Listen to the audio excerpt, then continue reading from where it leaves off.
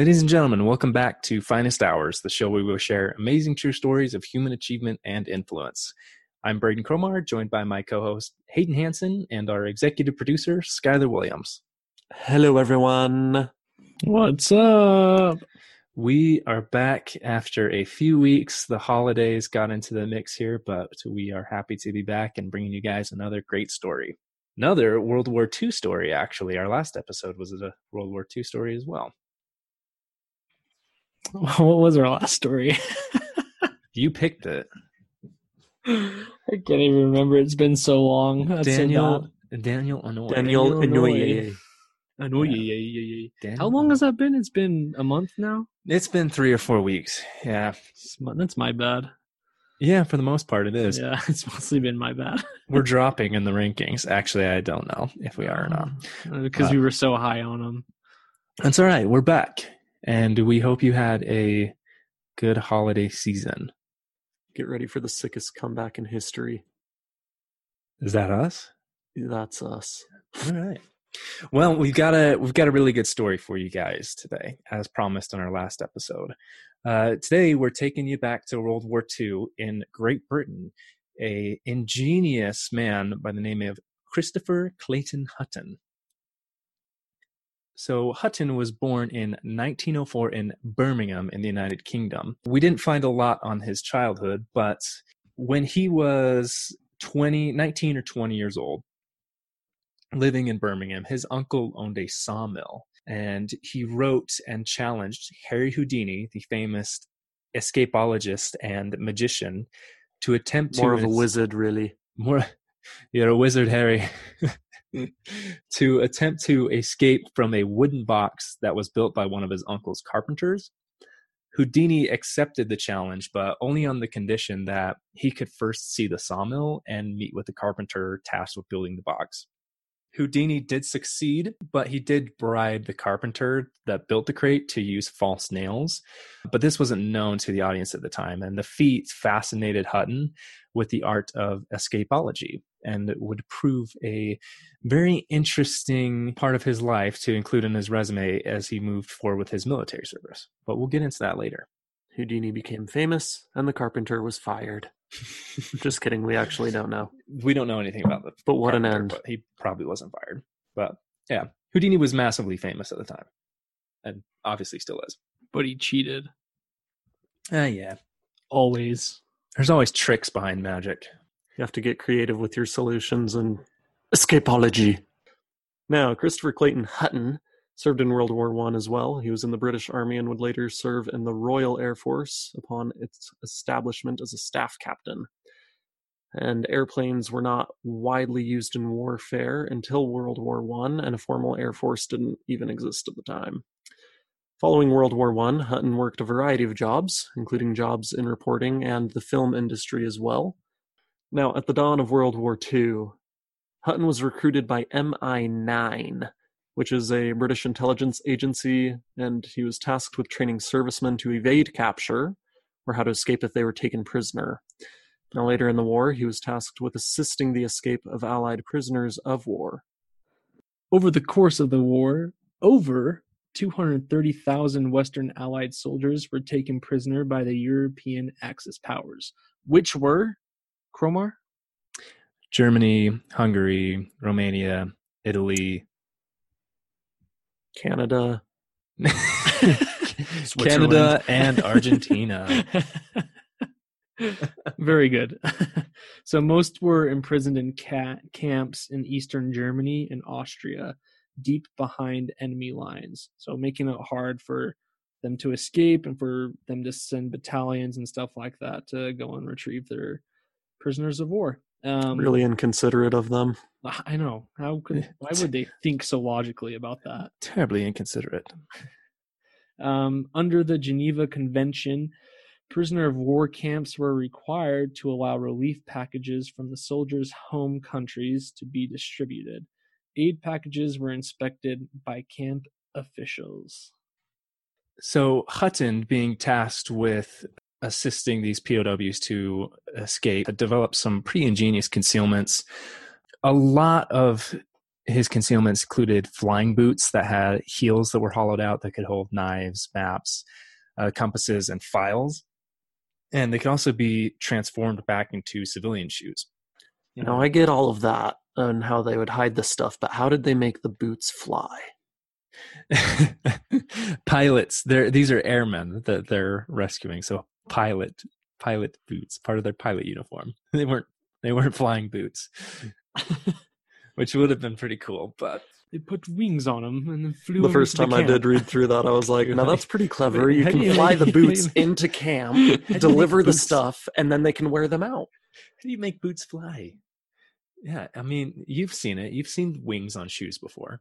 How did they transform them into civilian shoes? I don't know. Did they just like cut off some leather? I don't make know. them. I don't know what they looked like. I couldn't find anything, but these concealments were all discovered by German POW camp officials and never made it to the men. They also included some things like a telescope that was disguised as a cigarette holder and compasses that were so small that they could be hidden on the back of buttons on uniforms. But all of these were eventually discovered, with the exception of one particularly creative concealment: Monopoly board games. Monopoly was originally created to assist in the escape of prisoners of war. Just kidding. That's not true. That is not true. Monopoly was actually made by Parker Brothers in the United States, but it became an international hit, so it made its way into the UK in 1935. And so a printing and packing company called John Waddington Limited licensed the game. Waddington Limited had coincidentally perfected the process of printing on silk. And so they'd perfected that while printing silk playbills for the royal family. And during the war, they would print silk maps and sew them into airmen's uniforms. Now, the importance of printing on silk was that hiding silk was a lot easier than hiding paper because it didn't rustle, the ink wouldn't smudge if they got wet, and so these maps were a lot easier to sneak in, and they were a lot easier to maintain. And so Hutton recognized the coincidence, and he knew that the games were allowed into the prisoner of war camps. And so he seized this opportunity to create an all-in-one escape kit.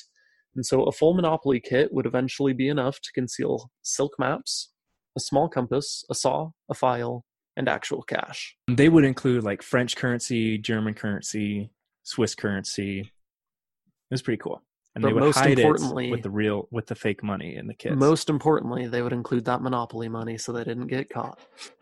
Yes, they didn't just print wads of different cash and throw them in. They had mixed them with the fake cash in the Monopoly kit. The Germans immediately saw the American bills and thought, "Oh, this looks like fake cash." So they didn't worry about it one bit. They didn't include American bills. That's unfortunate. How are you supposed to provide them hope? What are you going to do? Don't worry, it's a joke. If you're stranded in Germany, what are you going to do with an American dollar? Make it home so I can spend it. Anyway, back on topic. In March of 1941, good old Chris discussed his plan with the company's chairman, Victor Watson, not to be confused with John Watson. Who's John Watson? Also British. Yeah, but who is that? Sherlock Holmes. Oh, his first name is John? I think so. I could be wrong. I just said that. Yeah, maybe we should check that. Maybe we should fact check that before we put it in. We'll fact check ourselves. I thought you were going to say, I thought you were going to say, I don't know. I don't know. Oh. It's a good British name. Just it sounds British. John Watson. So let's see. So Victor Watson offered his full support of the project. Watson put a few men to work on the project. The men used cookie cutter-like dies to punch small compartments into the boards, which had a width of 1/8 of an inch. They would then glue the board decal over the top. When the board was finished, it was indistinguishable from a standard Monopoly board. Pop quiz. Does anybody know the width of a Monopoly board today? 1/12 of an 1/8 inch. Boom. Cromar got it. Yep. It's shrunk down. I read. By the way, we're getting a lot of this from a really good article on mental floss, which we'll, of course, cite at the end of the episode. But now that he had these kits created, his challenge was now getting them into the POW camps.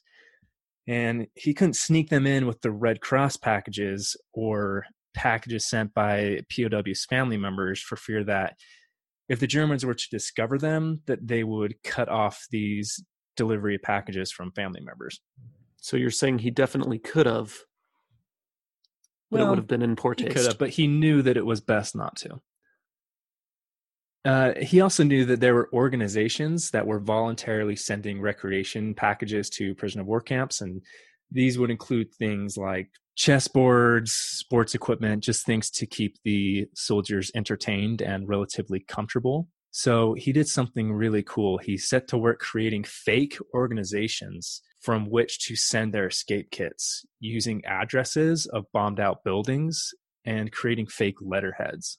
That just sounds like an elaborate tax evasion ploy. Oh, this guy was elaborate. He was super smart. One of the challenges that Hutton faced was getting the packages to the POWs past all of the German guards who were going to be looking over everything extensively because they knew that they were trying to sneak stuff in. So they combed over it, and then it gets in the hand of a prisoner of war who probably believes it's been combed over, and it looks so, typical of a Monopoly board that they're not thinking they're going to look into it. And so these prisoners of war were then trained to search for the escape tools. So Hutton used quotes in the letters that he hoped would provide clues. So he would write Bible verses like the one from Matthew chapter 7 that said, "Ask and it shall be given you, seek and ye shall find, knock and it shall be opened unto you." So he would leave clues like that in the letters coming from these companies. So if you had a Monopoly game come from a company you've never heard of on a letterhead with a letter that talked about, ask and it shall be given you, seek and ye shall find, well, that means that you're supposed to dig into this thing. Who are they going to ask? You know exactly who they're going to ask, Skylar. They were going to ask the German camp officials. They're like, what's in here? They'd be like, "Hey, do you have a penknife I can borrow? I need to open this thing." A part of what Hutton also had to do was to train a couple members of the Air Force squadrons in writing coded messages to mom and dad, which would allow Hutton to then communicate with prisoners of war. And so that way they could modify the escape packages that they were sending in as needed. So you don't always know where people are going to be sent. You don't know what they're going to need. And so the best people who know their own needs are the prisoners. And so they were able to communicate back with Hutton to get the items that they needed most. And the way that they would do this is actually kind of cool. It would just depend on how they wrote the date in their letter. And I can't remember exactly what it was, but if they spelled the date out in a certain way, MI9 would be able to determine whether or not that was a real letter for their family or whether they were trying to contact MI9 to modify their escape kits. Dope. Super dope. So for security purposes, only a few prisoner of wars were trained and fully aware of the operation. Most didn't know how the tools were getting into the camps. Phil left out real quick right there. The operation wasn't going to be a success if too many people knew about it. Loose lips sink ships. The more people that know about this operation, the more vulnerable it is. And so it was really kept under lock and key really well. So when the American forces joined the war, Hutton trained the Americans on his plan, but because the Americans didn't have a factory manufacturing these kits for them, they sent civilian-clothed military personnel into game stores where they would purchase Monopoly games, steam off the decal, and cut their own compartments for tools. They'd then reseal the boards and send them out. Parker Brothers had no idea that any of this was happening. No clue that their boards were being used to help free POWs from straight up European copyright theater. Infringement. It's wartime. Who cares? The Parker Brothers. What's interesting is we've talked about how this was never discovered by the Germans. The only reason it was ever brought to light was because enough years had passed that they declassified the documents that talked about it. Yeah. And so they didn't find out for 40, 50 years or something. It was a long time. It was a long time. Yeah. They kept a lot of it under lock and key, and there's probably a lot that still hasn't been declassified, but it was a really cool story. Philip Urbains, a Monopoly historian, and yes, that's a real thing, estimated that at least 744 men had escaped German POW camps using these escape kits. One particular instance, an American lieutenant, David Bowling, was imprisoned 100 miles southeast of Berlin and was ordered by a commanding officer in the camp to use this escape kit to flee and to deliver an important message to the Allied command. The leaders imprisoned in the camp had learned that the Nazi SS were attempting to take control of the camps from the Luftwaffe, the German Air Force. And with the war turning against Germany, upon gaining control of the camps, the SS were to execute all of the prisoners. So they needed to get this information over to the Allied command as soon as possible. What a bunch of sore losers. This was the sad thing about World War II and other wars, that this happened pretty often. So Bowling, he had actually spoke German pretty well and was able to use the tools and money provided in the escape kits to flee Germany and into neutral Switzerland, where he was able to contact the Allied command and relay the message of the SS execution order. Doesn't seem like Switzerland's very neutral when they're helping him out. Switzerland was sketchy. Switzerland was super sketchy. Those Swiss. I like Switzerland, though. Switzerland was not as neutral as Mexico? they may had seemed. Switzerland made a lot of money off of World War II. Still do. They don't still make money off of World War II. Interest, baby. Compounding. Switzerland was not that neutral. They purchased a lot of Nazi gold and built up their gold reserves. Yeah. Anyway, I'll get off my Swiss bashing here. Soapbox. And there were other stories of POWs using the kits to escape, but a lot of them were kept under lock and key. A lot of the documents were burned after the war, and it was one of the best kept secrets of World War II. I've had a week and a half off of work, and I've been watching World War II documentary after World War II documentary, and it's been glorious. That's it, folks. Thanks for joining us on our show. If you liked it, and even if you didn't like it, please rate and subscribe and review, because we would appreciate it. Yep, we sure would, and it helps us keep the show going if you like it. And if you don't like it, just throw us a bone anyway. That's going to do it for us this week, and we'll come back with you in a couple weeks. Really, we actually mean a couple weeks. We'll get back on a regular cadence again with another true story. As the British say, Hasta la vista. hasta la vista.